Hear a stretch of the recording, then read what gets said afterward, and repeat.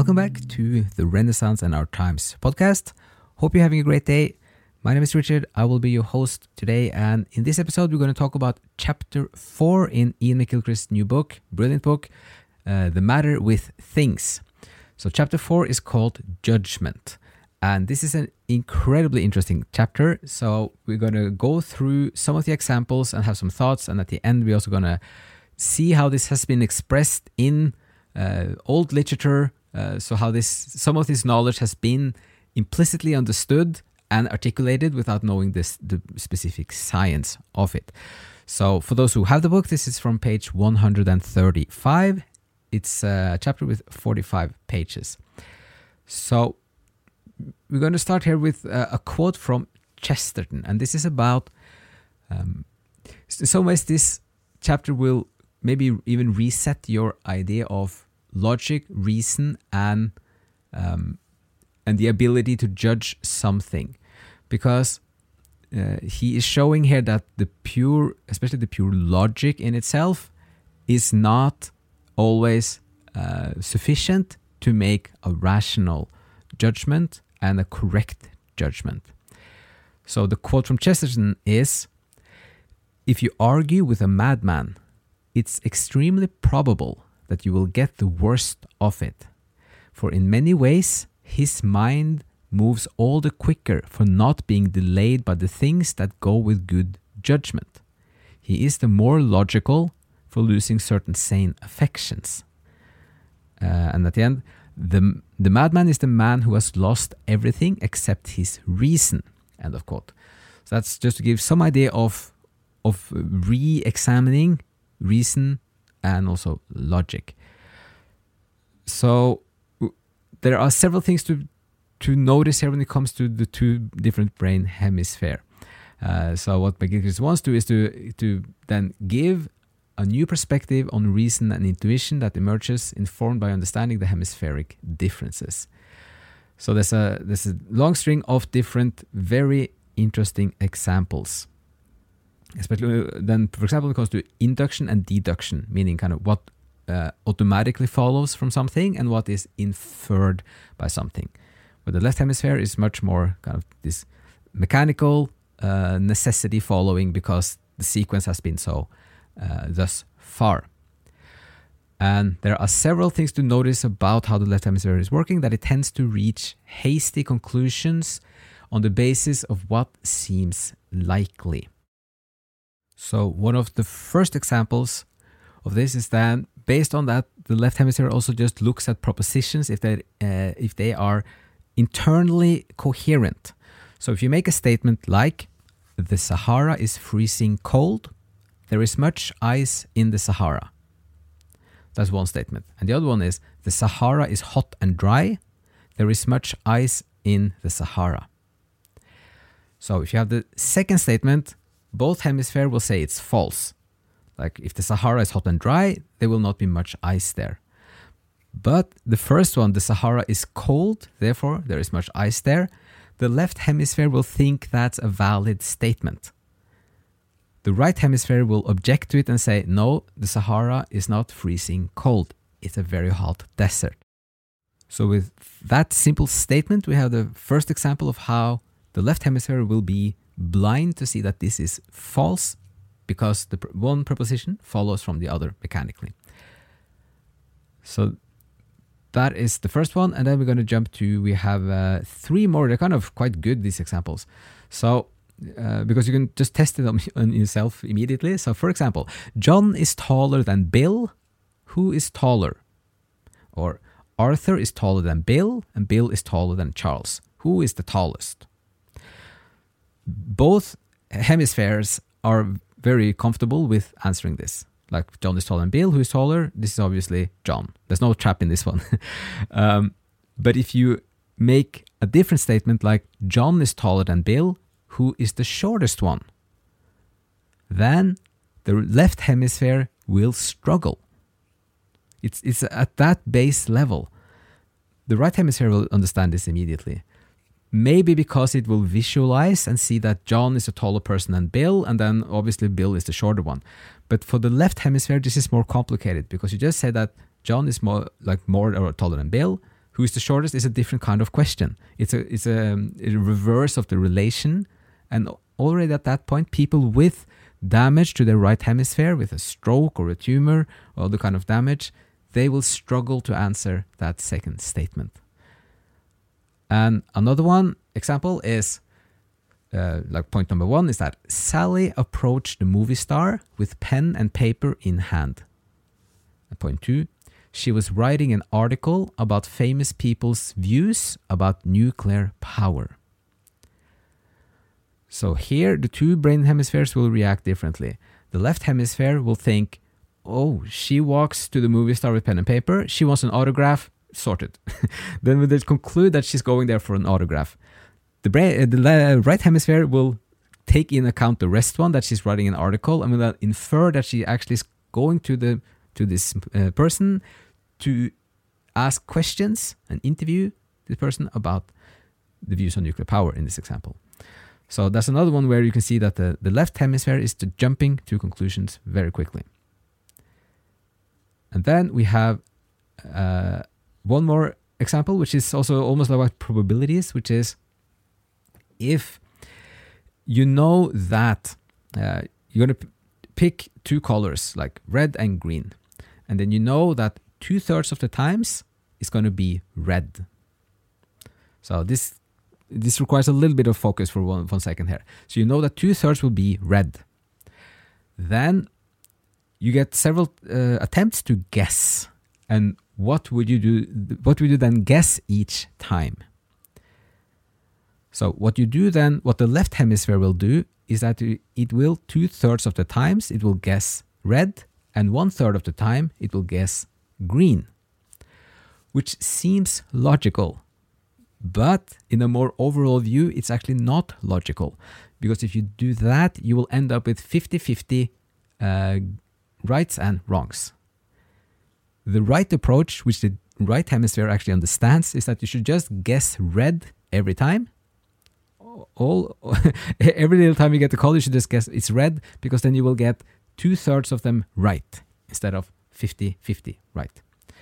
So that one is a little bit more complicated. I think more people will fall into that trap, but it also shows the contrast between how the left and right hemisphere will look at this. So we have then just a couple of last generalizations about the hemispheres, which is that the left hemisphere has difficulty recasting information that is giving or coping with incomplete or contradictory information. It jumps to conclusion, fails to get the point of a story, and fails to understand what is going on in someone else's mind. It overgeneralizes. It's frequently constructing a potential past as opposed to a true one. So it has this idea, like in the theoretical world of its own general abstractions, things should work out according to its own plan. So the left hemisphere is also then more likely to act on its theory as though it is the reality. And that is a huge problem. And it's also the self-belief of the left hemisphere is also that it believes its own propaganda. It hates uncertainty. As a contrast to the right hemisphere, which then places a premium on the truth in the sense of what it's actually perceiving, or what is kind of flowing in more unfiltered, and what it just observes. So this is how then the right hemisphere is much better at also then detecting a contradiction between our presuppositions, our model of the world, and the reality that we are observing. But then if you're stuck in the left hemisphere, you will dismiss the right hemisphere, and then you will just look at your own model and you will insist that that's the right one. So this kind of the research on this topic is kind of astounding at times here. Both the examples and the amount of research and confirmation of how this works, and the huge contrast. And it underlines this overall argument from McGilchrist in the whole work and his previous book as well, that there are risks in the left hemisphere, but it's also at the same time a very kind of persistent and it like hemisphere, and it wants to dominate. So we're going to look at, so that was 10 minutes, we're going to see how this is expressed in one of our favorite literary works of all time, which is the Divine Comedy, when it comes to the right and the left hemisphere. So this is from the eighth circle in Inferno, which is the first time where Virgil really fails as a guide. And also kind of this, he plays some kind of like a father figure as well, for a protective figure for the pilgrim. So this is when he really can't detect what is happening. So I'm going to make this short, but it's like they meet a group of demons in the middle of the eighth circle. And Virgil goes to talk with them. And then the pilgrim is very uncomfortable with this. So, but Virgil talks and asks about that he wants to keep moving further down into Inferno. But then the main demon says to him, "You cannot travel straight across this string of bridges, for the sixth arc lies broken at the bottom of its ditch. If you have made your mind up to proceed, you must continue on along this ridge. Not far, you will find a bridge that crosses it." So this is kind of the lie that comes there. And he continues, "I plan to send a squad of mine that way to see that no one airs himself down there. Go along with them. They will not misbehave." And then Virgil believes in this. So you can see him now as the symbol of rationality, because the first part of the lie is a truth. But the pilgrim says, "Oh, master, I don't like the looks of this. I said, let's go. Just you and me, no escort. You know the way. I want no part of them." And he continues, the pilgrim, "If you're observant, as you usually are, why is it you don't see them grind their teeth and wink at one another? We are in danger."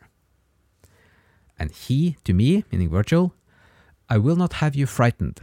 Let them do all the grinding that they want. They do it for the boiling souls, not for us."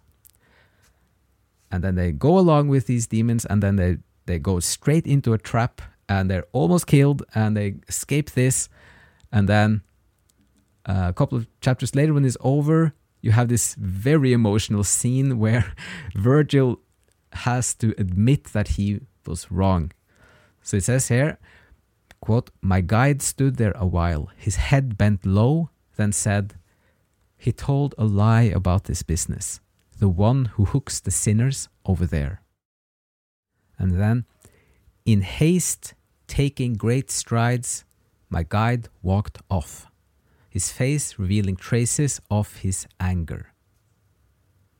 I turned and left the heavy-weighted souls."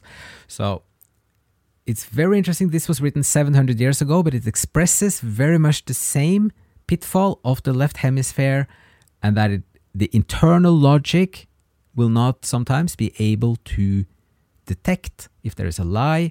And then also, very interestingly, the usage of word when the pilgrim says, "Can't you see that this is dangerous?" Like the visual element, which is more like the right hemisphere, which is just observing what is happening. And that Virgil at the end says, or that his face has traces of anger, which is this one emotion that is then placed in the left hemisphere in itself.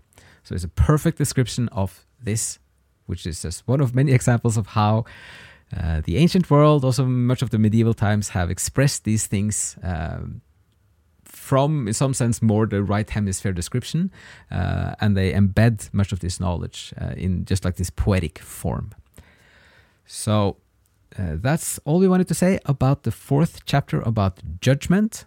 So this is, again, both very interesting and kind of crucial to understand, and it's very helpful to understand your own thinking, and when you relate to other people, how you're in a discussion, that these dynamics are sometimes kind of very obvious, that they start influencing how the conversation is going, or your own train of thought. So in some sense, you could just sum it up like this: just remember to have the big picture sometimes, and then step back from the logical analysis and try to have a bit overview. Then you're already a big step forward in terms of getting a better understanding, apprehension, and also a better judgment of a situation. So, hope some of this was interesting, a bit of food for thought. And again, hugely recommended to read this chapter. And with that, as always, thank you so much for listening, and see you again in another episode.